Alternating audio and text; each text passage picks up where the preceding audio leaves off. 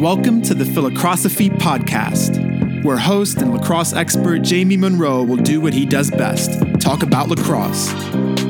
Each episode will provide listeners with education, insights, stories, and lessons about the lacrosse world. We will discuss current events, coaching, philosophies, and college lacrosse recruiting. Now let's get started with your host, Jamie Monroe.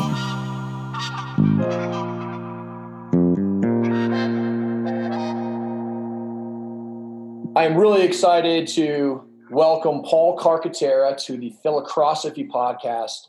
You all know Paul from his broadcasting on ESPN, but we're going to hear all about his roots coming up through the ranks at Yorktown and the farm, up through Syracuse, where he was an All-American and won a national championship, and then into his business side with Maverick and, of course, the broadcasting. And then we're going to talk a little bit about as Terry Foy from Inside Lacrosse calls it, the golden age of lacrosse. But, Kark, welcome to the show. Really fired up to chat with you.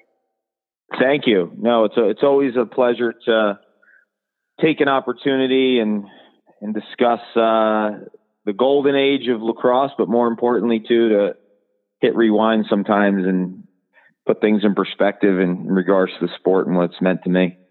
Yeah. Well, let's start with Yorktown. I actually live next door to a Yorktown guy named Chris DeCutis. I don't know if you remember the DeCutis family, but they were a little. I don't, but you should probably keep your doors locked.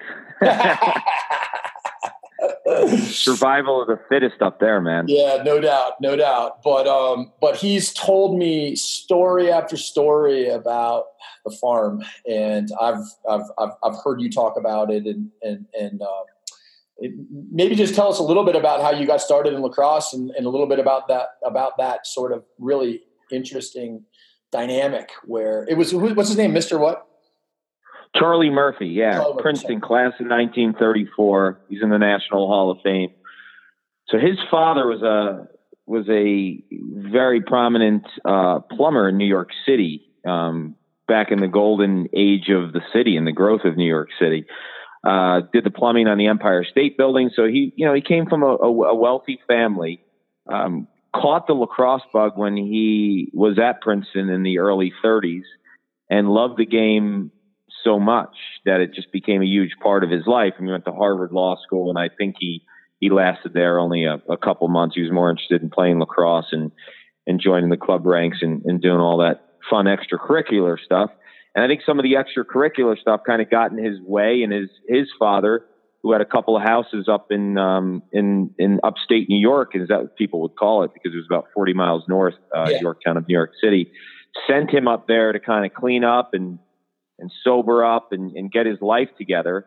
And when he did, and when he planted his roots, he funded the first Yorktown lacrosse program in the early 1960s. And no one really had lacrosse in. From a public school standpoint, no one had it. So Charlie Murphy comes in, he funds the program. He gives a gift of, I think, about $500 at the time, which was a lot of money back then to kind of get things rolling. And then ever since, he was the father of Yorktown lacrosse. And it didn't stop there just with like the monetary support that he would give. It was much more than that. What it was he had a 3-acre apple orchard in his backyard that he turned into like a lacrosse training atmosphere with 3 or 4 goals, a wall to play wall ball against. And it was more than that, though, even, because it was a place for everyone to kind of convene. And it was so unique. I tell people all the time,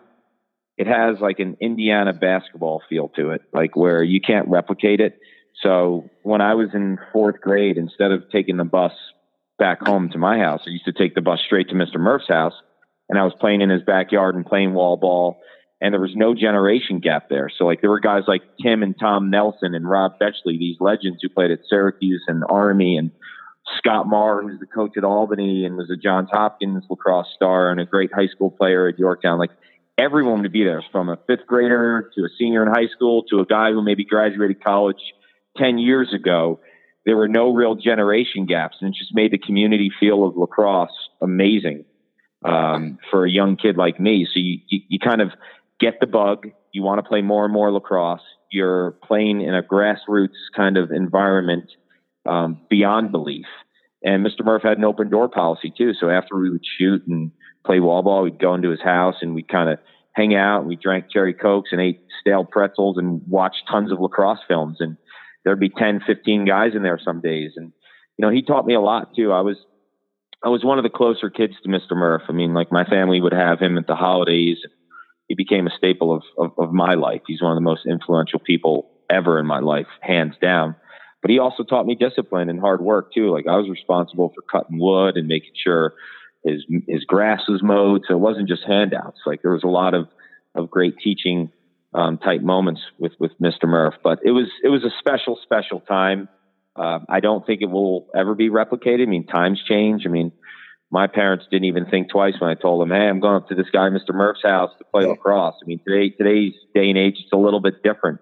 But I also would say like Yorktown was really cool from the standpoint that I never had idols growing up that were like NFL superstars or NBA guys or Major League Baseball. My idols were the guys in the hometown that I grew up in. Right. Like I was a ball boy in 5th grade, and I wanted to be like them. I didn't want to be like Michael Jordan or Tony Dorsett. I wanted to be like Tom Nelson. I wanted to be like Scott Marr. I wanted to be like guys who were 10, 15 years older than me, because they were such a great example of how to do things and how to succeed in the sport.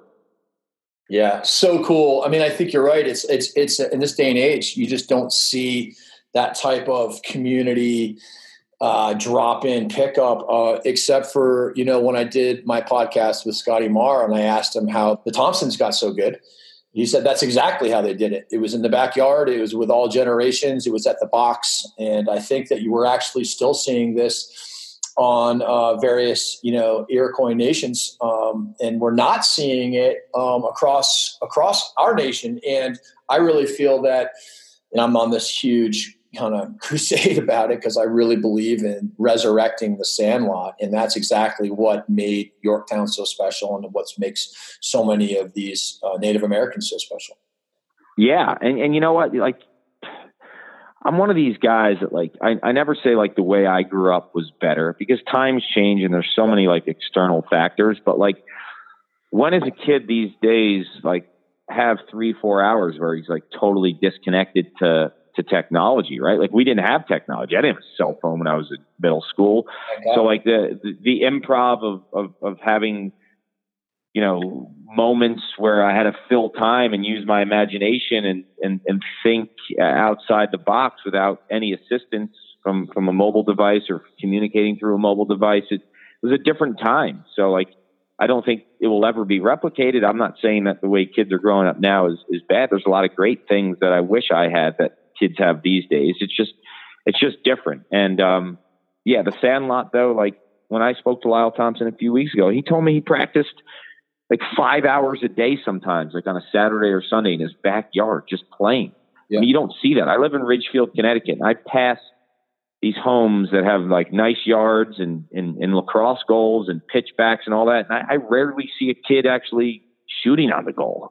Lots organized these days because the kids get their fix in an organized, structured lacrosse setting. So if they're playing 60 games in a year and, they have to go to high school practice or middle school practice a few days a week, and then the summer club lacrosse kicks in, they kind of get their lacrosse fix, right? So like, they don't want to like go out and play lacrosse because they're playing so much structured lacrosse. Whereas I think when you think of guys like Lyle Thompson and his family members and part of his community, I think they play a lot less like structured lacrosse. I know they play a ton of box in the summer and do all that stuff, but it's not in the same like structured type of setting where they're practicing like with a coach 3 days a week during the week. Do you know what I mean? I do. And in fact, there's like very little driving, too. So, I mean, like these kids are like, driving an hour for everything they're doing half the time. Too. Yeah.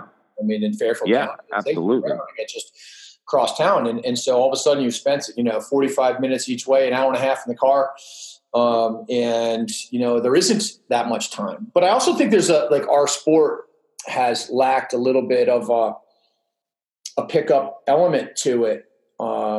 In that if you think about basketball, if you were to be like, I'm just going to show up at practice and then shoot baskets in the driveway, you really wouldn't be that good of a basketball player compared to the guys that play 2-on-2, 1-on-1, 21, 3-on-3 games, constantly playing the game in these sort of live scenarios. I think kids do put a fair amount of time into their games, but they tend to put their time in on just shooting, or, there's some kids, they shoot nonstop and they're wall ball nonstop. It's all good, but you need to play with and against people to be great. And I do think that is the elements of Pick Up the Sandlot, the way that it happens on, with the Thompsons and all the rest of the kids that play backyard lacrosse, and with generation to generation, they just show up in the box and they just play.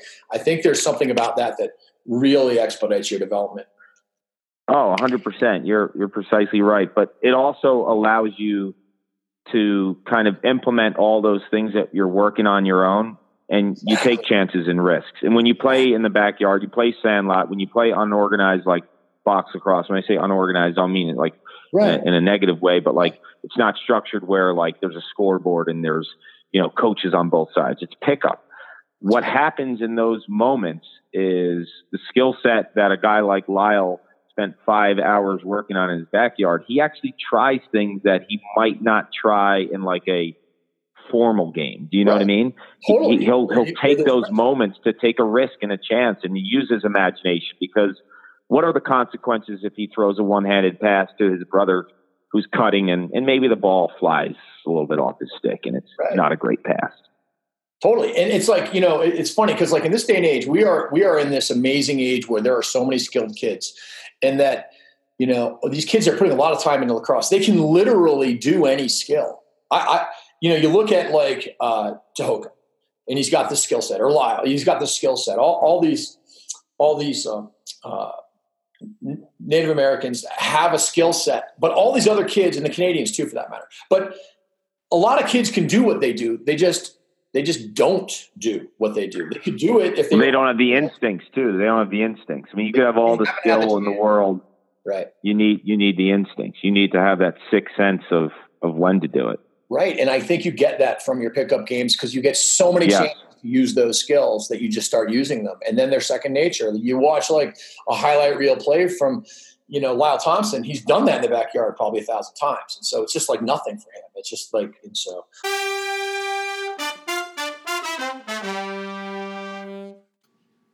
The Philocrosophy podcast is brought to you in part by the JM3 Lacrosse Academy.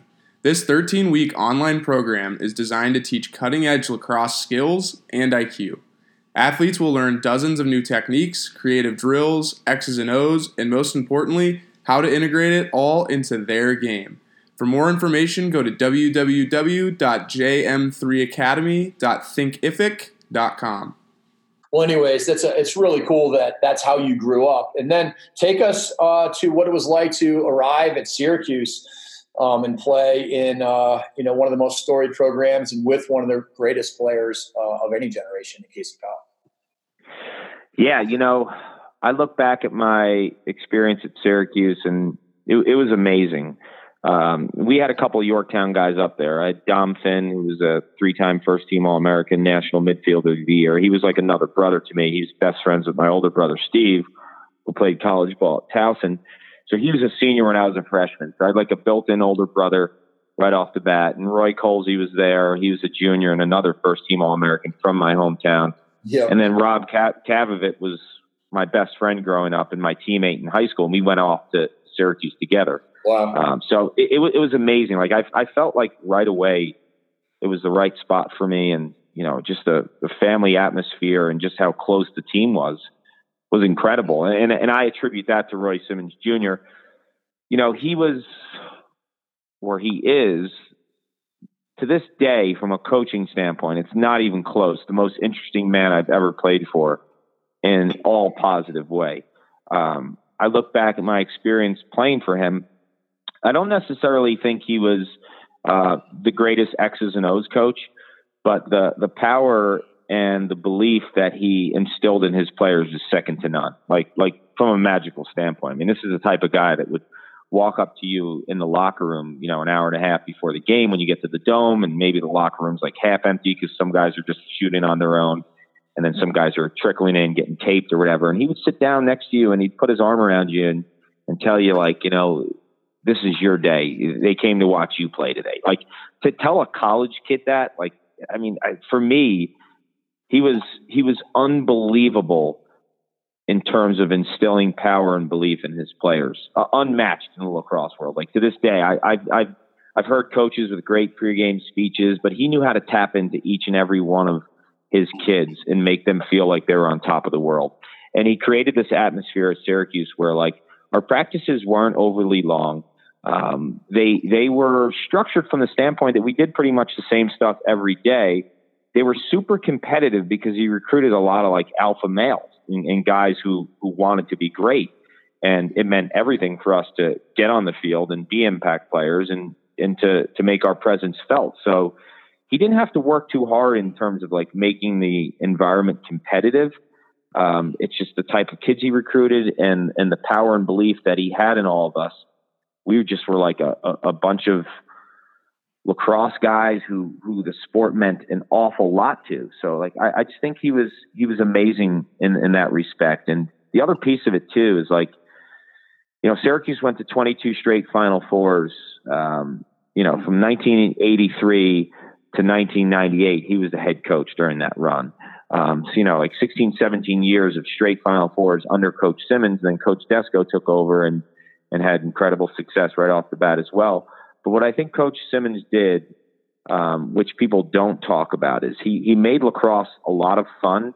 And I mentioned all the competitive factors of practice and wanting to be great. But come May, not one kid on our team was ever burnt out. Like, no one was ever talking about, like, I can't wait for the summer to come. I mean, a lot had to do with, like, the upstate weather, that we'd get like 2 good weeks of sun a year. So we were barbecuing in May and we were having a lot of fun, and school was out. We were in the tournament. We were just focusing on lacrosse, and we were eating all our meals together, and we were having fun, and everyone was hanging out. We didn't have any pressure of school.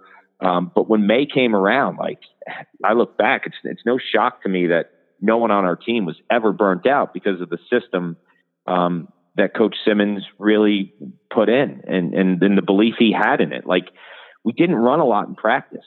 Like, he never really would put us on the end line, other than the first 3 weeks of practice were brutal. But after that, like, once the season kicked in, everything we did was like game-like speed and running guns. So, like, you kept in shape by just practicing and going really hard, but no one was ever burnt out. Amazing. And I'll tell you one thing that I always noticed, because I coached against you in those days when I was at Yale from 91 to 98. And I grew up playing, you know, went to Brown and played against Syracuse. And everybody always thinks of Syracuse as run and gun, and, you know, that they were just, you know, not really coached. And I say that in a positive way because they were just allowed to take chances. But I think that what really was amazing about the Syracuse teams that won all those championships through the 90s was just how disciplined the team was. And that, like, come May, Syracuse was making smart decisions with the ball, as well as any team that was, you know, basically being, throttled to make those decisions. But it was like almost like an opposite way of doing it. Coach Simmons let the team figure it out and let them make their mistakes and then figure out come May how to win, as opposed to sort of putting the noose around and squeezing so that your team, you know, is limited. And I just found it. No, you're 100% right. 100% right. And you know what, like, the funny thing, like, you mentioned that, I'm thinking about it. It, like, took care of itself because, like, you knew, like, okay, this is the guy that really should be doing X. And this is the guy that should be doing Y. And as the season progressed, everyone was kind of comfortable in their roles. You mentioned Yale. So you were the coach in 94 when we played down in, like, Vero Beach. That was my freshman year. Yep. Okay, I have a funny story here. Dom Finn was a first-team All-American midfielder. This is his senior year, my freshman year. I'm not going to lie to you. The team took Yale a little light. We just beat North Carolina. It was a rematch of the 93 national championship game. It was the first game of the season. We kind of beat them up pretty good. So we go down to Yale. Everyone's feeling really good and puffing their chests out. And we didn't really take Yale as seriously as we should have. Right. And it ended up being like a 1-goal game. And I'll never forget Dom Finn, the day of the game. And this is where Coach Simmons, like, he didn't micromanage you. He kind of just let you figure it out on your own. And sometimes it came to backfire. But Dom Finn was on a jet ski the day of the Yale game. and he got so burnt that I'll never forget. Like in the locker room, he came up to me. He's like, dude, I can't move my arms. This is brutal. And I'll never forget. He was going for a ground ball, like by the restraining box. And one of the Yale defensemen kind of gave him a little whack on the back. And he didn't scream because it was a hard check. And Dom Finn was checked hard his whole life. He screamed because some dude whacked him right on the sunburn.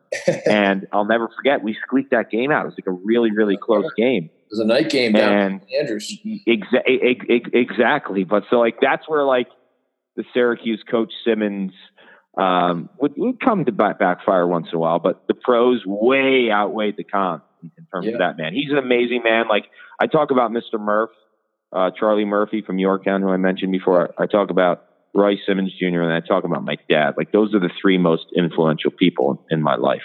Yeah, amazing. Well, it was fun to watch those teams, and I remember the midfield line of Dom Finn, Roy Colsey, and Charlie Lockwood. That was a heck of a midfield line. Was that 94? It was, but yeah, that was 94. But to be quite honest with you, like it was too. They didn't. Yeah, it was too many big dogs on one line. Like they didn't like love playing together. I'm not going to get into like all the specifics, but you could tell like there was fighting for the ball. I mean, these are 3 first-team All-Americans. I mean, Charlie was a first-team All-American as a sophomore and junior. Yeah. The only reason he wasn't a senior because Roy was younger and got it the year he was a senior. You know what I mean? Like Charlie was a senior. So like we always had between the 3 of them, and Dom and Charlie were the same year, and Roy was a year behind. There was always 2 first-team All-Americans on a line for 3 years, which is crazy. Yeah, that is. It's insane. And then add to the mix in 1995, you guys get a freshman in Casey Powell that has really been an amazing ambassador for the sport. Is just an awesome guy. And I remember watching him, as a senior in high school at Carthage. I went up to go recruiting and was watching an upstate section, whatever section they were in. And I remember watching this kid and being like, oh my God, he is so fast and so skilled. It's absurd. But he still came in and took, his game to another level with his skill and IQ. What was it like to play with Casey and be great friends? He was amazing. I look at Casey athletically too. What people don't realize, like, he's a decent sized guy. Like he's 6'1" and wiry strong. Like I feel like if he was in the state of Texas and bought into football at a young age, like he'd be a safety or a corner in the in the NFL. He was that athletic. Yeah. And competitive too. So like I mentioned, Charlie, Dom, and Roy, all great guys, all, unbelievable lacrosse players. Casey had a lot of those characteristics, but he had the it factor even beyond that, if it makes any sense, because like the day he got on campus, I just remember, I was an attackman, and there was a couple other guys who were playing attack, and you and I have talked off the podcast about how you could be interchangeable. I was an attackman my whole life. When Casey came to Syracuse, I decided with the coaches, like, I want to play a lot. I want to be on the field, and I had an opportunity to start as a midfielder because like Casey was going to be our featured guy along with Rob Kavovit at attack, and they were 2 unbelievable players. I mean, there's only 4 guys in Syracuse history with 125 and 120 in terms of goals and assists.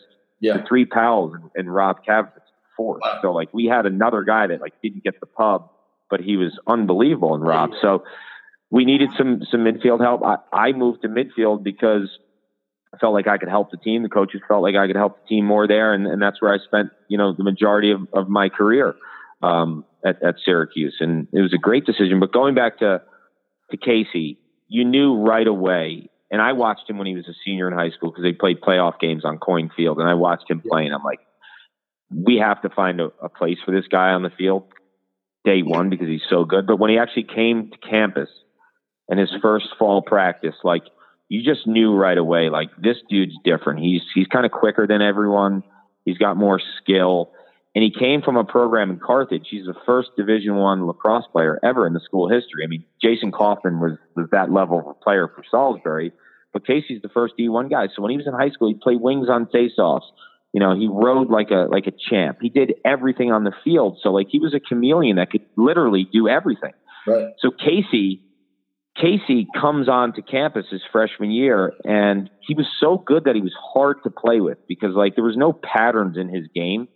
He was all improv and made these like crazy moves, and like it took a while for everyone to get used to playing with him because like you didn't know what he was doing. Then he threw these no look passes all the time and like hitting guys in the head who were on the crease, and like he was really, really tough to play with in the beginning. I'm not gonna lie to you, and that's a compliment to his game because he was so good. He had a freestyle approach to his game that was amazing. So, I look at Casey too from a versatility standpoint. People don't realize this. Like Casey was our leading scorer as a freshman when we won the national championship. His sophomore year, he never played midfield other than like some wings on faceoffs. He was the national midfielder of the year at Syracuse as a sophomore. And then he goes back to attack his junior and senior year, and he's the national player of the year. So, like, to do that in two positions, like, I know there's a lot of similarities, but, like, he was literally on a ton of wings. He got caught on defense a bunch, and he had a nasty rap check. Like, that dude was so legit as a lacrosse player, and he was a chameleon. And, like, my lesson to little kids is, like, you know, if you want versatility, when you're young, play all over the field and try things because like a guy like Casey he literally could do everything. And he was, you know, great, free spirited kid. Everyone on the team loved him. He was tough to kind of track down and to corner. Like when you were with him, it was the most fun in the world, but then like he would disappear for a while. Like, so, and that's kind of like, it was a very like endearing actual characteristic because like he kind of lived in the moment. And if he was with one group of guys, that's where his focus was. If he was with another group of guys, that's where his focus was. And he was a great friend. I mean, we lived together for 2 years, and my wife, Ann, at the time, was a swimmer at Syracuse. And I'll never forget, like Casey's living in my apartment and Ann was sleeping over one day and like, you know, she had the big swimming parka because she was a swimmer. You know the parkas, right? Like where they just like the huge jackets that are full of fur. And you need that if you're a swimmer at Syracuse. And I'll never forget, like Casey was walking around campus one day with like her parka and like she was missing her parka. And he was like, he went to class with it. He had her clothes on. It was like, this is, that's the way he kind of lived his life. Like you'd go out to a bar at night and like you were missing your favorite shirt. If you were Casey's roommate, like there's a good chance he had the shirt on, but he like didn't hide it. He's like, yo, you like my shirt? Looks great, doesn't it? I'm like, I was looking for that. You know, like he was the guy that if you had a Gatorade in the fridge, it was gone. But he had no like filter about it and he never hid anything. So you were cool with it, if that makes any sense, because there was nothing shady about it. But he was also the same guy where if he had a pie, if he came in with a pizza pie of 8 slices and there were a bunch of guys in there, he'd have no problem with the 8 guys eating it before he even got a slice. So he was super cool like that. Yeah, he was a great team. Great. No doubt. That's it's said that the Powell brothers played awful lot of backyard lacrosse themselves. A ton. Like their idols were the Gates, and they grew up in Carthage, and Mikey Powell used to put like flour in the backyard as a crease. He used to put the crease in flour, and they obviously ran that grass into the ground. But yeah, a lot of similarities. Like when I hear stories about the Thompsons and I hear stories about the Powells, there's a lot of similarities there. There's an artistic approach to the game of lacrosse. There's so much improv. And when you watch all of them play, when you watch the Thompsons and you watch the Powells play, it actually is beautiful to watch too, because like the unpredictability and not knowing what's next is one of their calling cards.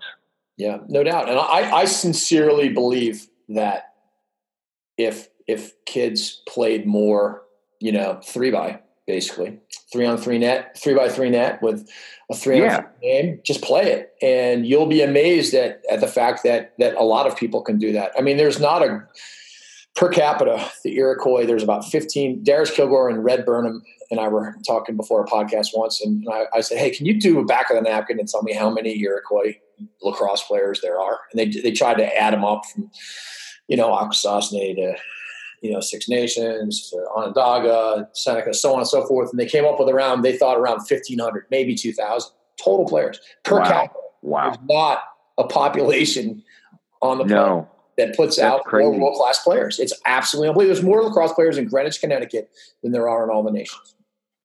Yeah, that's unbelievable. I never would have pegged it, but the ones that play just, they have such an affection towards the game that they, can transcend the sport. That's really amazing. But, you mentioned the 3x too. Like, I know older guys that play 3x, and like, I can see it in their game, how it changes. Like Matt Bocklett plays a lot of 3x. I play with him out here all the time. He's a great 3x player, isn't he? He's a great 3x player. Yeah. I mean, he's excellent. So I watch him when he plays on the field. Like, he's able to make those like kind of quick plays that you can't teach. It's totally right. It's funny because in Denver, actually, Clark, maybe you'll be out here working sometime doing a game, but every Thursday night they play 3x down at Wash Park, and that's where Bocklett goes out. And there's tons of pros that are out there. You'll get Greg Downing and Matt Bocklett and Chris Bocklett, and you'll get Nate Watkins, along with Chris Rotelli will show up on a random night. Honestly, it's a total blast, and it's under the lights on a tennis court, and there's about 4 games going on at one time, and it's just tunes blasting. Yeah, that's awesome, and you make it a social gathering. Obviously, if you're 25 and you're playing 3x, your extracurricular activities might be a little bit different, just like as a softball game for older gents. If you're younger and you're playing, you do what I did when I was a kid. I used to have a cherry Coke and a roast beef sub, right, waiting for me at halftime. Exactly. We get the games going in front of my house with my daughter. I get boys and girls, and we just go play. We have all different versions of the games, different net sizes, and it's a total blast.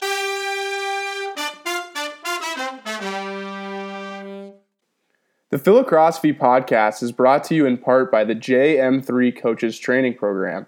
If you are a coach interested in sharpening your saw, like so many of the guests on the show, you are going to love the content in this program. Go to www.jm3coaches.com for more information. Well, switching gears here, Clark, tell us a little bit about how you got into broadcasting. It's funny. It was 2004. I had a friend who went to Syracuse. And Syracuse, for those who don't know, is one of the best broadcasting schools in the country, the Newhouse School. I didn't major in broadcasting. I was a political science major, or you could say I was a political science minor with a major in lacrosse. I went there to play lacrosse, and I loved every moment of it up there, but I never dawned on me to hey, take advantage of the best program the school has to offer, which is broadcasting.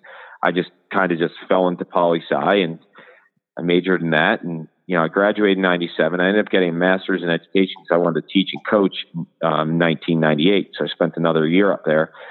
And then in 2004, someone that I knew from my days at Syracuse was working at CSTV at the time, which is now CBS Sports. He was a young anchor there, and he suggested, because they had an opening for lacrosse, he suggested that they give me a call. I mean, I had no training in lacrosse, broadcasting. I had no training in broadcasting overall. So I was very green and novice in regards to, understanding the regularities of broadcasting or knowing anything whatsoever about it. So they gave me a call because there was an opening in 2004. The first game I called was Navy against Army. It was up at West Point, so it was an easy trip for me. And I was clueless, and no one told me what to say, what to do. I had no clue what the open was, nothing. I just went in there cold. But I remember leaving the game, wow, that was kind of a rush that I missed, because I just felt like, there was a void kind of in terms of lacrosse and not, I graduated in 97. The MLL wasn't kicking around in 1997. Kind of went off and professionally tried some things and started teaching and coaching too. So the playing aspect of lacrosse didn't really intrigue me a ton, but staying involved in the game that I loved did. So I was like, wow, this is really, really cool. And growing up, I literally watched so much lacrosse on tape, and I read every single media guide. I could tell you, who won the national title and in 1984 and who was the MVP in the 86 national championship. And I could tell you guys that started for Cornell in 1988 because I literally would like sit there and watch every game and I would read the media guides. So like the historical perspective of the sport and tying in things that you don't study for in a game have kind of been my strength over the years, just because I've followed lacrosse religiously 365 days a year since I was a little boy. So like the ability to kind of keep that info in my head and connect the dots to sport have always been something that I've enjoyed doing. So now I had an opportunity to kind of put it into perspective and do it as a career was kind of fascinating. So I do that game in 2004, and obviously they weren't sold on me at the time, CSTV. So 2005, they were going to do a full regular season of games, like 10, 12 games. And they brought in a bunch of us to audition for the spot. And I ended up getting the spot, and the play-by-play at the time in 2005 CSTV was Joe Beninati, who a lot of people know of. Yeah. And Joe was incredible because he's such a professional and he's such a hard worker and an attention to detail. Like that was my first experience of what broadcasting was like. So that's kind of how I've always approached it, through the eyes of like Joe Beninati, because of how detailed and how into it he is. And, you know, no stone unturned. And he's always meticulous about his prep. Yeah. So that was a blessing for me to have him next to me that first year. And he taught me a lot too, just like all the little intricacies, the on cameras, the moments of when to shine, when not to, when to interject. And he was maybe the biggest influence I've had, along with, you know, guys like Patrick Donaher in the early CSTV days. And then, you know, the last 10 years at ESPN with guys like John Bissell and John Kettering.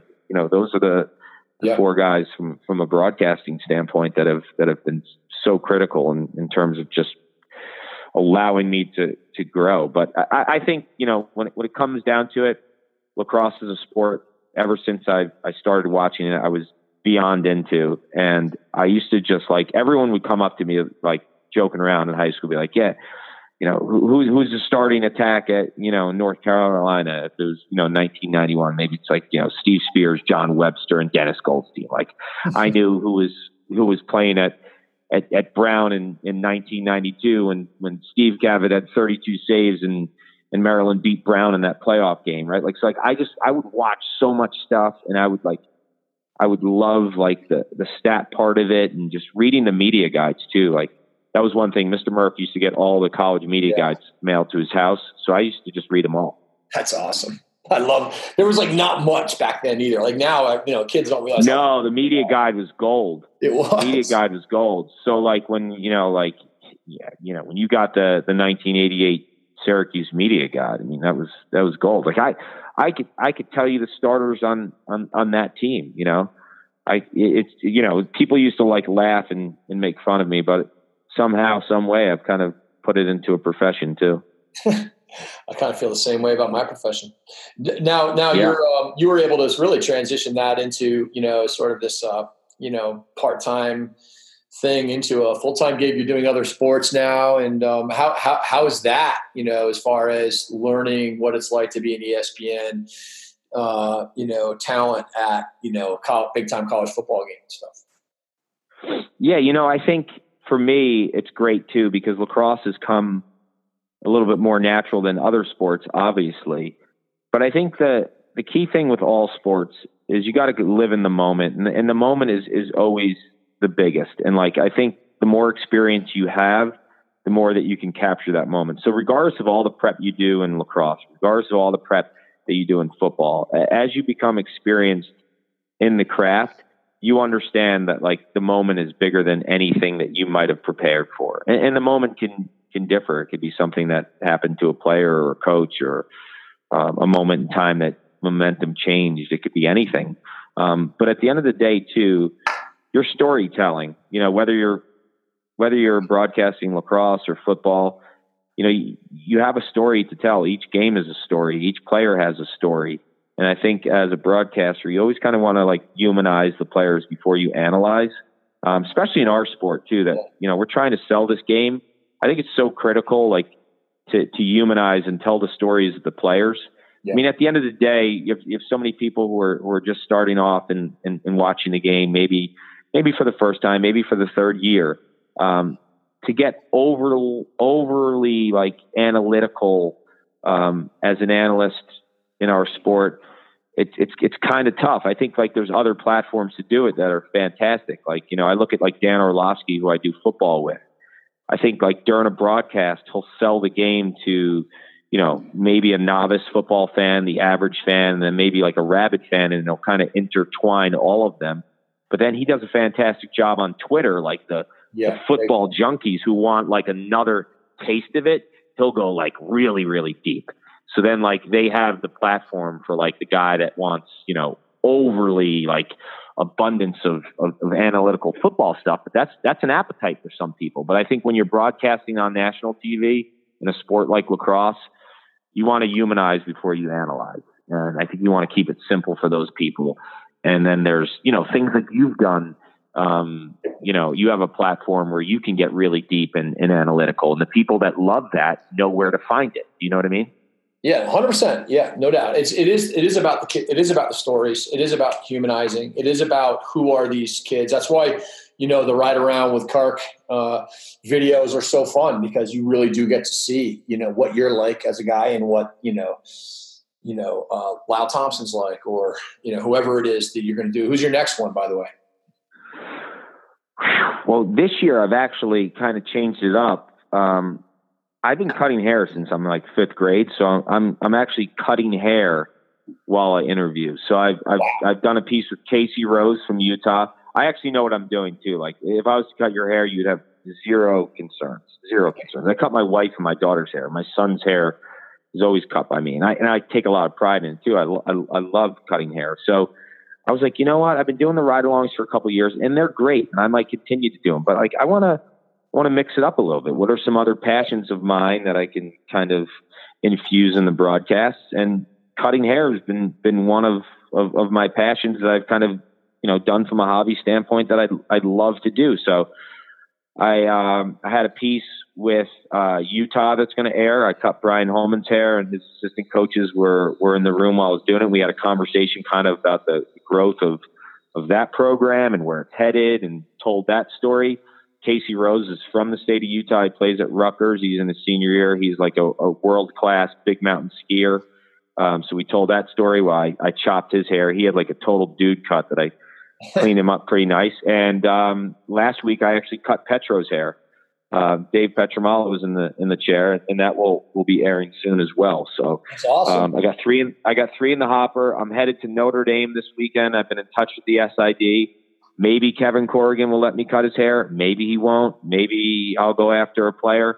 I'll probably do like 8 of them this year. I got some other guys in mind too. Like, it's a mix of coaches and players too. I want to find like some fun stories, or when I watch a game, I'm like, wow, that dude's a little different. Like I'm watching the Syracuse game yesterday, and I've watched, them play. Obviously I watch almost every one of their games, but I don't know if you've noticed, like they have a long stick midfielder, this kid, Kennedy from Ridgewood, number 17. Yeah. He's like an old school, just, he's just all over guys. He's like a junkyard dog. So if I go up to Cuse this season, I think I want to cut his hair.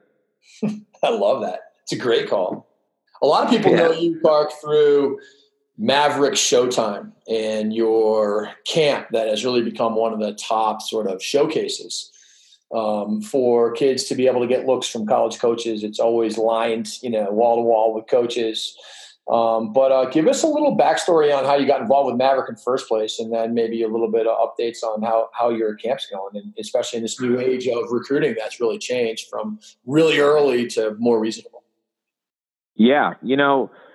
For me, well, there's like two parts of Maverick. One was the early stages from the equipment standpoint and the apparel, and John Gagliardi was the person who spearheaded that endeavor. And we had a great group of guys that kind of started that company with him and under his kind of leadership. And he took the reins there and did a fantastic job. But Maverick, back in like 2005, we started with like apparel and heads and shafts. And then eventually got into, hard goods and had product developers and started getting on college teams. And the business really grew to the point in like 2010, 2011, that was acquired by Bauer Hockey. And once Bauer Hockey acquired it, I stayed on for a few years after that as well. And you really saw like the Bauer engine take that company to another level. Because I think from a grassroots standpoint, had the right pieces and the right people in place too. John, we call him Gags, was great as a president, and we had guys like Jay Jalbert, who was part of the company from the get go. Kyle Sweeney, Mike Springer, Billy Pim. It was a really cool, like, just bunch of young guys just wanted to start a lacrosse company, and it was that simple. And then it grew into something bigger. And then when Bauer took over, really did a fantastic job of like kind of just using all of their like hockey IP and their structure and systems to get it to another level. And then eventually, when the company continued to grow, some of us stayed on, and then I got to a point in my career where, like, after a few years and when my broadcasting career started really taking off with other sports, became a full-time job, I kind of segued and headed in that direction. Some of the other guys stayed on, and to this day, I have great relationships with the people at Maverick, the people at Bauer. Awesome group, and just it's a success story. I mean, it just, the timing was right, the right people were aligned, and it was super fun too. I mean, I look back at the early stages of like getting Brown University to wear a Maverick. It's like we were sitting there like, oh, we hope we could pull this off. But it was just a young group of guys who were super energetic and found a way to get things done. And over time, a lot of schools started wearing all the Maverick, and the Cascade deal too had a huge influence, because when Maverick was Maverick, and then was bought by Bauer, eventually Bauer buys Cascade, and then you merge Maverick and Cascade's had such an awesome reputation on the helmet space. Yep. When the two were together, it got leverage in the lacrosse world, and they did a fantastic job with it. So it was a stage in my life that I'm glad I did it, because I learned so many things just from a business standpoint that I think I'll have with me for the rest of my life. But it also allowed me to work with Maverick to start the Showtime piece that you mentioned. And Maverick Showtime is a really unique and cool event. I'm not involved in like club lacrosse, and I don't coach high school because of my full-time job at ESPN. So the Showtime piece is like my one outlet of lacrosse a year, from a non-broadcasting standpoint. And there's a group of guys that I do it with that are all part of the showcase from its inception too. So, it's a team kind of effort too. It's not just my event. There's a bunch of other guys involved, and we have a lot of fun doing it too, because it's a great outlet for us, because one guy's my buddy from back home, who's an athletic director, who's really not in that whole space of running teams and camps and tournaments. And another guy's involved with our event is Mike Springer, who went to Syracuse, and he's still involved with Maverick in terms of the sales. That's like his little outlet every year as well, to be in the grassroots of the sport. So we have this event. We've kept it pretty niche, and I think the reason being is we've always had like this one field model. So the numbers are a lot smaller than some of these other events. But like this year, if you're like a 2021 athlete, September 1st of that junior year coming up, you're going to be recruited. And the showcase is the summer before, and you're playing at Showtime, and you're playing on one field, and all the coaches are there watching you play. And it's not an event that we've increased numbers wise ever. We've always kept the same model. It's 8 teams. Each team plays one game a session. There's 3 sessions a day, and there's only one place to find them on the main field for that grad class. So that's been, I think, a reason why it's been able to keep its kind of image, to keep its reputation strong. It's because we've never really changed the model. The downside is there's probably a lot of kids out there that would benefit from coming that maybe don't come because the numbers are smaller.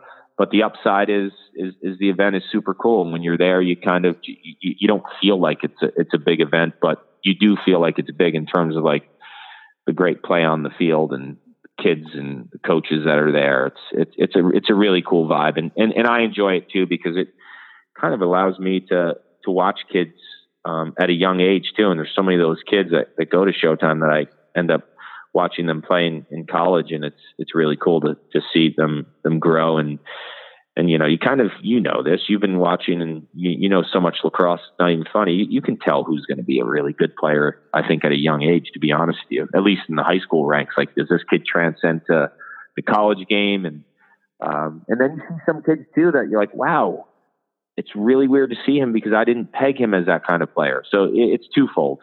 Yeah, no doubt. And I think that it must be so much fun because you get a chance to watch these kids, get to know them, because of the, you're part of the business, you get to know their parents, you all these college coaches are around. Usually these coaches are bringing their entire staff too. I mean, they'll be like, the whole staff, of coaches, coach and 2 or 3. I watch every game too. Yep. Awesome. For the 3 days I watch every single game. Like I don't miss anything. I watch lacrosse the whole time. And it's like the only thing I want to do. Yeah. So much fun. And so that's great. And let's segue one more time into the last topic, which is this amazing age that we're living in. I want to get your quick thoughts on a few different things, and we'll culminate with college lacrosse right now. But first of all, give me your thoughts on lacrosse in the Olympics and what an impact this could have on the game, globally. I've thought about that. And I think the hardest thing for me to kind of wrap my arms around the whole concept of lacrosse in the Olympics is like, I'm kind of in the camp of like, I want to know how it's going to look, right? Because I've heard so many rumblings, like, is it going to be kind of a blend of box and outdoor where there's going to be less players on the field, shorter regulation type fields? Like, what are the rules going to be?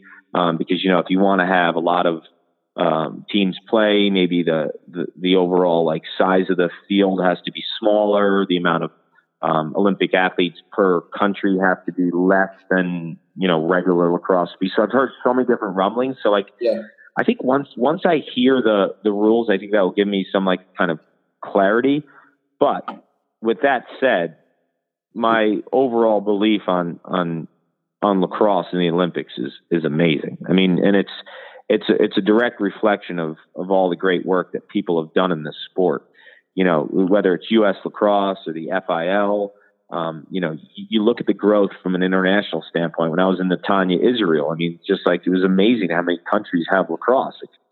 It went from 9 to 11 to 22 to now we're in the 50s. And like, it's just, it's awesome to see. And I think that like, U.S. lacrosse has been amazing with that. And I think when they hired Jim Scher, who's had so much experience with the Olympic Committee and to oversee the FIL and to segue that group, I mean, it was a great vision. It was a great hire. It was a person that knows what needs to happen to get it to that level. So it's super, super exciting. I'm so excited to see the game as an Olympic sport too, because I think it gives a lot of like validation to people. Like when I explain lacrosse to some of my buddies who I might broadcast football with who aren't from a lacrosse area, I think when you say it's an Olympic sport, like it gives validity to it right away.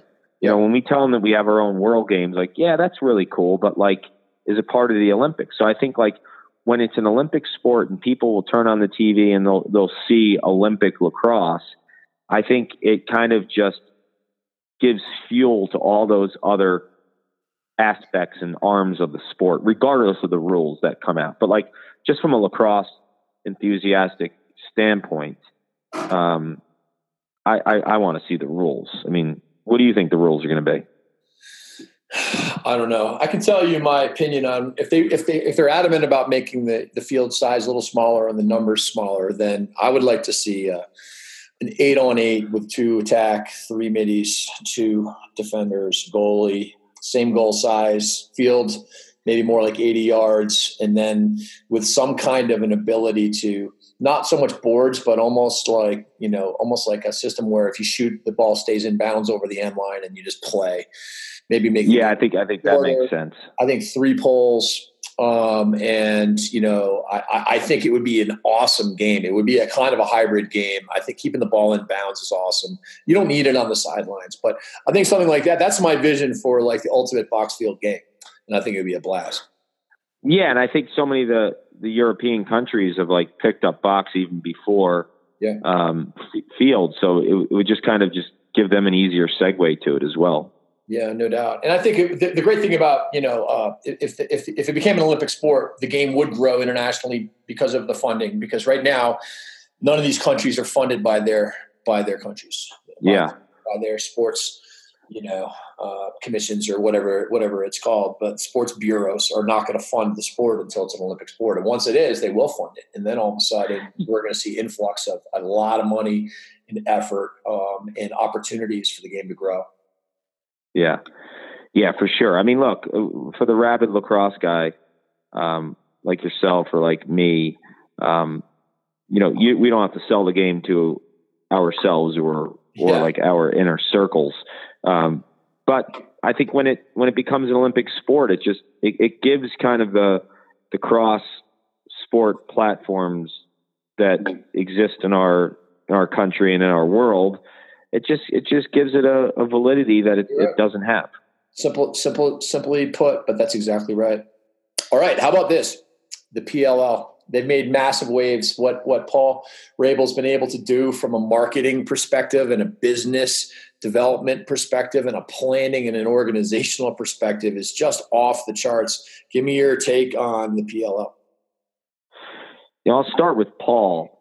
I think, outside of him being, one of the greatest players ever, the contributions that he's made to the sport are unbelievable. And I'm not just saying on the PLL front. I mean, like he's made the lacrosse athlete, the guy who wants to make lacrosse his living or her living, he's influenced them so much from the standpoint of just like the way that he's marketed himself, the way that he's put himself out there, the way that he's produced his own material. I think he's like a Hall of Famer off the field, what he's done. And I'm a huge fan of everything that he's been able to pull off. I mean, what they've done in a short period of time is incredible. I mean, the rollout of PLL has been profound, to say the least. I mean, if you look at the way that they've rolled it out and the cross platforms that they've been on, not only in sports, I'm talking in main media too, whether it's like Bloomberg or CNBC. I mean, they've hit so many different platforms. It's been incredible. Now, I think what people need to realize, you can love the PLL and like not hate the MLL, right? Like, right. I think that's the biggest issue. Like, I'm a big advocate of the PLL and, I'm really stoked for the future of the sport. But if it makes the MLL better and eventually the sport better because PLL upped the ante, then we're all winning. There's more guys playing professional lacrosse this summer than ever before between the two leagues. Now, am I in the camp that thinks that two leagues could last forever? I don't think they can, but the strong will survive. And I just think that Paul and his brother Mike and the group that they've put together, whether it's the coaching backgrounds of some of these guys and just the team that they've assembled, it's really, really powerful stuff. I mean, for a pro athlete to be able to do this and have the business acumen and wherewithal to understand what the vision is here, I mean, he's upped the ante in the sport of lacrosse. These guys already, whether you're playing PLL or MLL, are going to be paid way more. They're going to be full-time athletes in the PLL. They're getting equity in the business. So like, there's so many different aspects of what he's doing. That's incredible, So I'm really excited for the PLL. I think that it's going to be great for lacrosse too, just because the way that they're going to get behind their athletes too, and the marketability that they have and understand moving forward too. It's going to be really cool. A lot of people think that the tour-based model in team sports, could be challenging because of the affiliation team sports have always had with like particular cities over time. Yeah. But I also think that we live in a day and age where like the athletes, because of social media and because of branding, sometimes could be the draw, right? Like, regardless of a team that LeBron James is playing on, like, he's the draw. And that's not to dummy down anything in the NBA or the teams that you root for.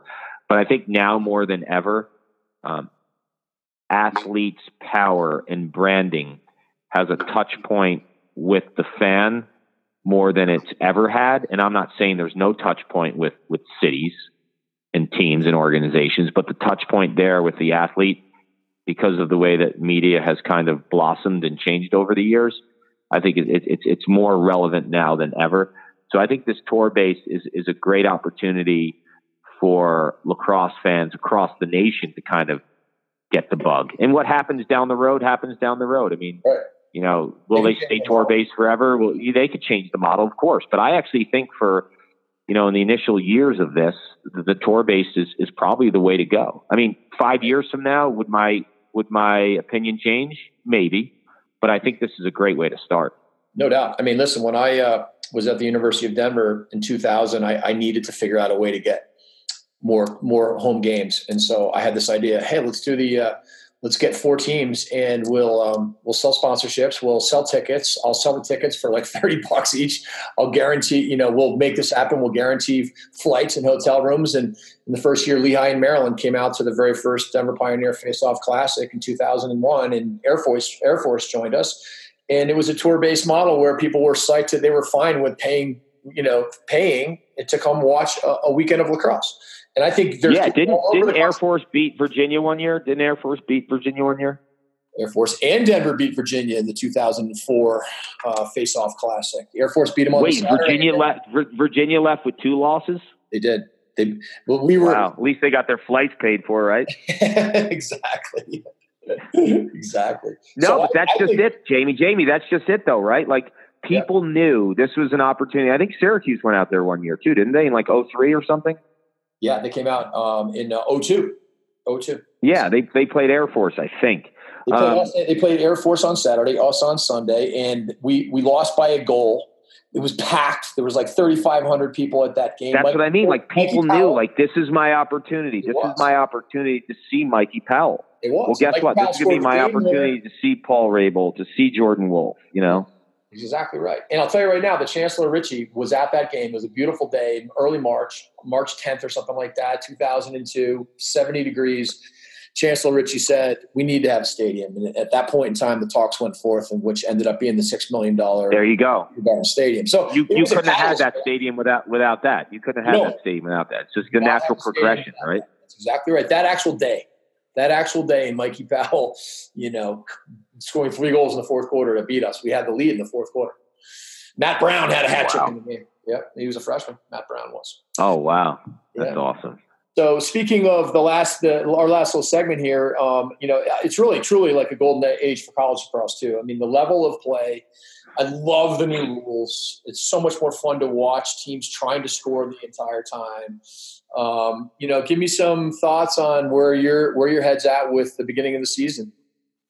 I love it. You know, I think the shot clock is awesome from the standpoint that now there's something tangible that like a new fan can kind of catch on with, right? I mean, to explain to a normal sports fan that knows nothing about lacrosse, like, hey, when it's, you know, at the referee's discretion, when they feel like they're not attacking the cage, they can nail them with the timer on.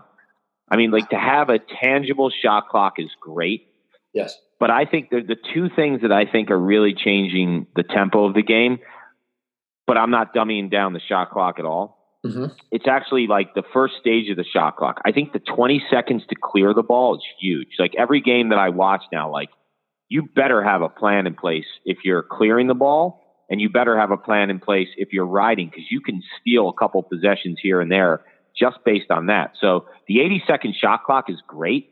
I mean, most teams are generating offense. You know, if you get it over the midline, like asking someone to get a shot on goal with 70 seconds, you know, that's not the hardest thing in the world. But I think when you couple that with the fact that you have to get it over the midline in 20 seconds, and if you get it over in 19, you only have 61 to shoot. Like, I think the clearing aspect of the clock in the 20 seconds is massive. In every game that I've watched, like, I'm seeing teams ride real hard.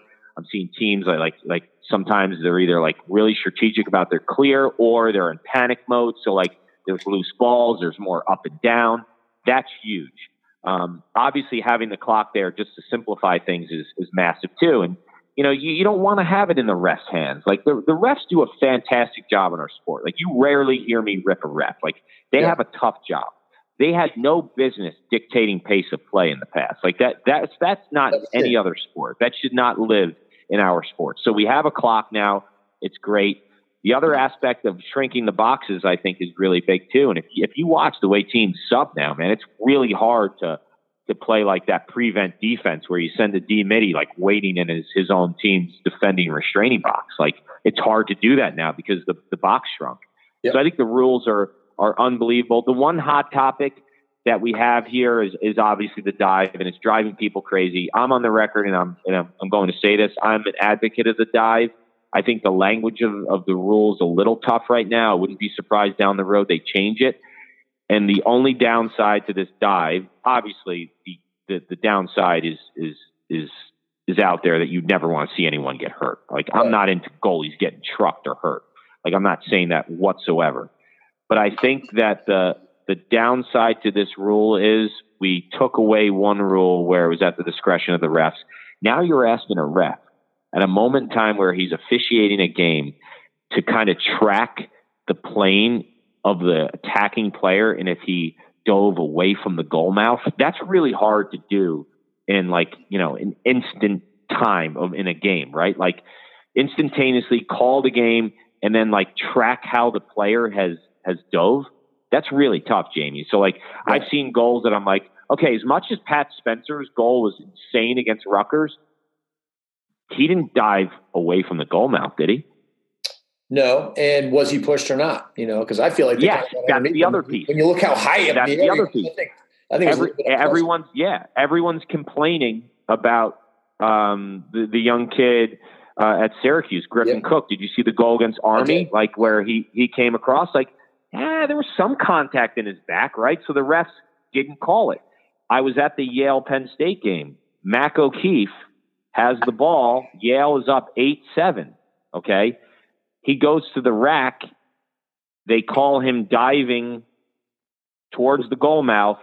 It's not only not a goal, it's a penalty against Penn State. Yale ends up going up 9-7. So there's the rule, I think, on a few levels is tough. One is, do you penalize a diving attackman where like these refs had to confer with each other and it took them it took them 20 seconds, which is actually a long amount of time.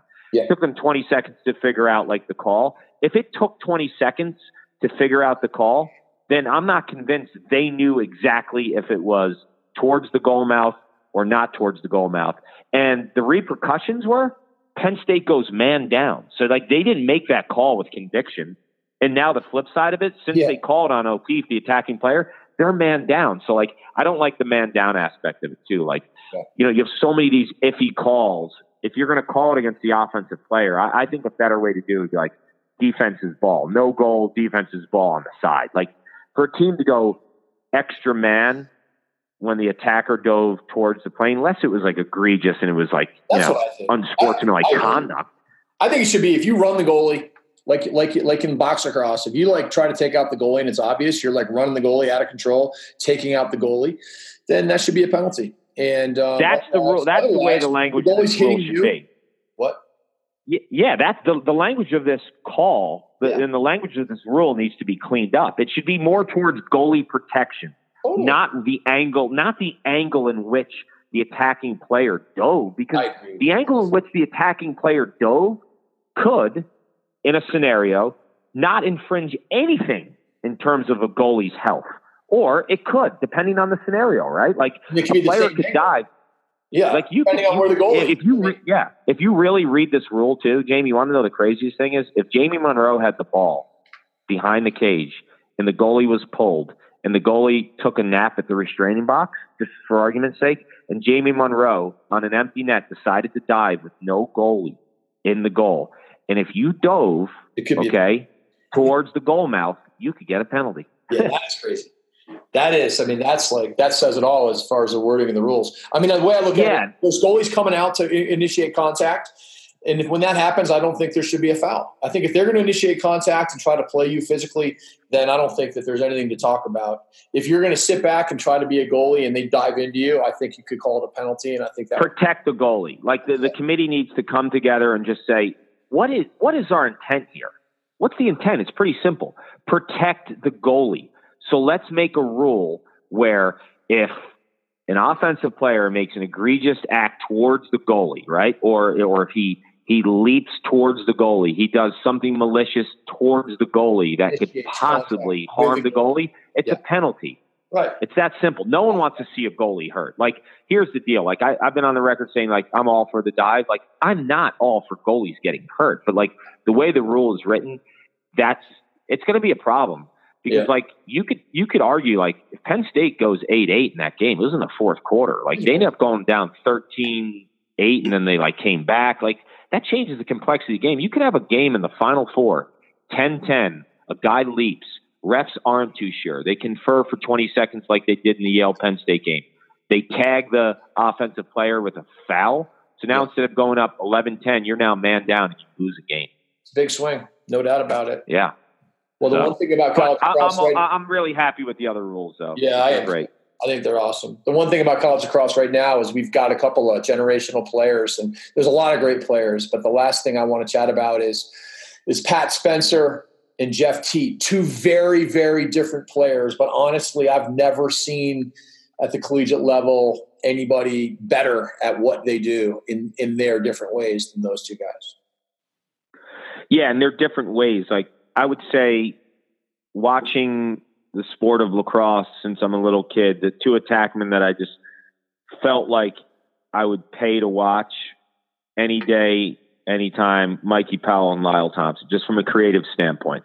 Yeah. Pat Spencer and Jeff Teat, in their own way, have their niche, and I think that's what you're trying to get at, right? Like, Pat Spencer is playing the attack position like an NBA basketball player does. Like, all of his moves and everything that he does, it almost looks like he's dribbling a basketball. And, like, this is a kid, I spent a lot of time with him this fall. I went down to Loyola for a day, and we were in the basketball gym for over an hour. We were on the field for a while. I sat in his locker room and interviewed. I spent the whole day with him. Like, basketball is at the root of everything this kid does. He shoots hoops all the time. He plays pickup all summer.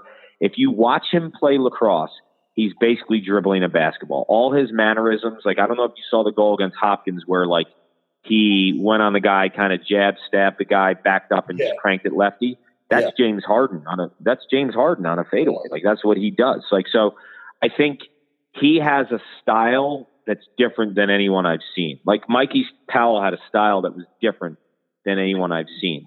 Lyle Thompson was unique and one of the greatest players I've ever seen. He had a little bit of Mikey in him, but I think he played more of a leverage balance game where Mikey played like a frenetic, like, dice and cut you up game. Pat Spencer is playing hoops on a lacrosse field, and his vision, his confidence, and the most underrated part of his game is his size. Like, he's a man out there. This dude's like 6'3", and, like, just getting his body into guys, and, like, he just understands the space. So, like, he understands that whole leverage game that I'm so fascinated in watching him play. So he's terrific. I mean, he's a next level talent. Jeff Teat, to me, is like, you know more about box than most people. I don't know a ton about box, but I will tell you, just watching him play, like, he's got to be one of the biggest prospects of all time, right, in the indoor league. Yeah, there's no question. I mean, watching him play this past summer in the Minto Cup, where he had 14 and 14 in the first 3 games, kind of said it all. Yeah, he shoots. Yeah, I mean, he shoots with accuracy, so like none other. His feeding is off the charts. He makes plays, even physically, that you're like, how did he just withstand that? This guy was just destroying him, but he's just he's got a feel. He's amazing. He's amazing. You know what he does better than most kids I've ever seen? Like, here's a smaller guy, but I've never seen, like, a kid in one motion, like, get hacked and make that wrist pass in one. Like, he makes these passes where, like, guys are beating his bottom hand, and he throws, like, a dark, crisp pass to a teammate. It's amazing. Like, the one thing with Teat, like, I look at him from a skill standpoint. Like, I love watching him play, and, like, his game's amazing. And I think, like, he's a generational type talent for sure. Yeah. The one thing that, like, I'm kind of curious about is, like, how he will handle this season if he doesn't get the ball. Yeah. And I know Cornell fans are sick and tired of hearing about that, but it's the reality of it. Because, like, to me, we've seen so many great players. You know, you played with Darren Lowe, right? Yes. Yeah. Didn't teams try to shut him off? By the end, they did. When he was a freshman, when I was Well, yeah, okay. So by the end, yes. Were they successful doing it? No. Lyle Thompson, everyone tried to shut him off. Mikey Powell, everyone tried to shut him off. Pat Spencer, people try to shut him off all the time. Yeah. Great players don't allow it to happen. And I know Cornell has a philosophy where, they'll play 5-on-5 and that's great. But I don't think from a competitive standpoint, he can tolerate that. And maybe he doesn't tolerate, maybe he does. But I don't think, and I'm only saying this because selfishly, I want to see him play at his best all the time. I don't want to see him, go off to the corner of the field and because he's getting shut off, chug a bottle of NyQuil and go to sleep. Right? I want to, I want to see him in the action selfishly all the time because he's that good. That's it. I think he does things. Yeah, he's a totally different player. He actually, when I look at players, I love Grant Ament, this kid from Penn State. I was at the game. He was 2-7 on fake. And, they weren't fast break points and they weren't man up points. He was a phenomenal passer. But I've seen phenomenal passers before. Michael Sowers is unbelievable from a dodging standpoint. But he's a lot like Jordan Wolf. I don't know really who's like Jeff Teat when I think about it. Who is like him? Who does he remind you of?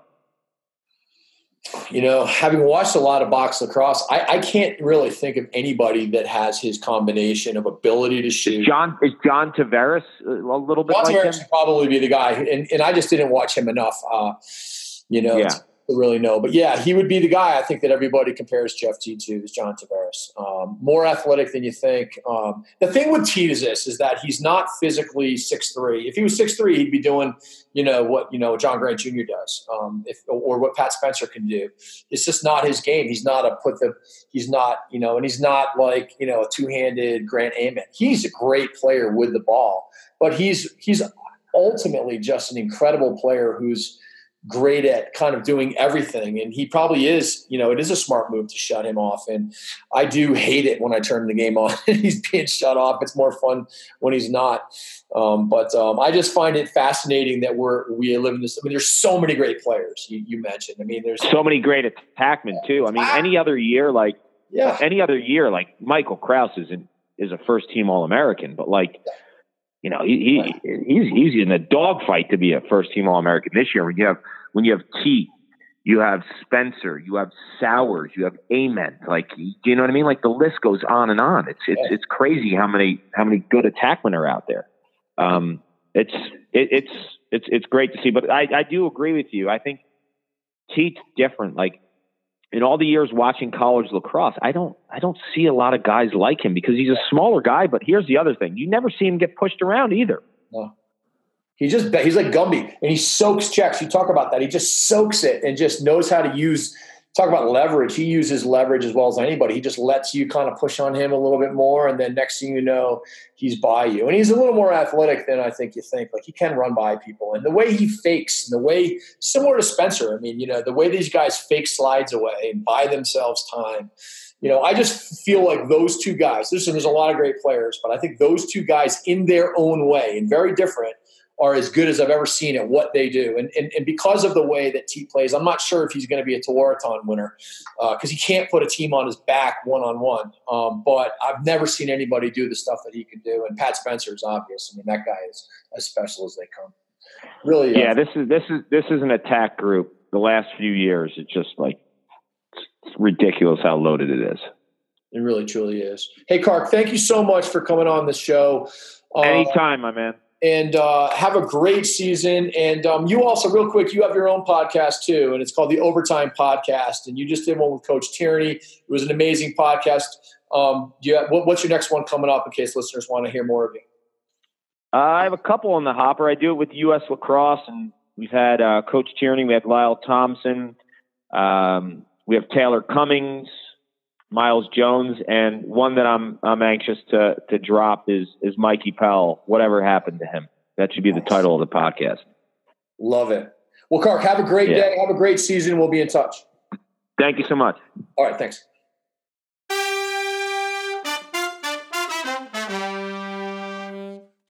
The Philocrosophy podcast is made possible in part by the JM3 video assessment tool. There's no question that video is critical to player development. One way or another, your son must utilize video to learn his game and the game. To learn more, see video testimonials, or register, go to www.jm3video.com.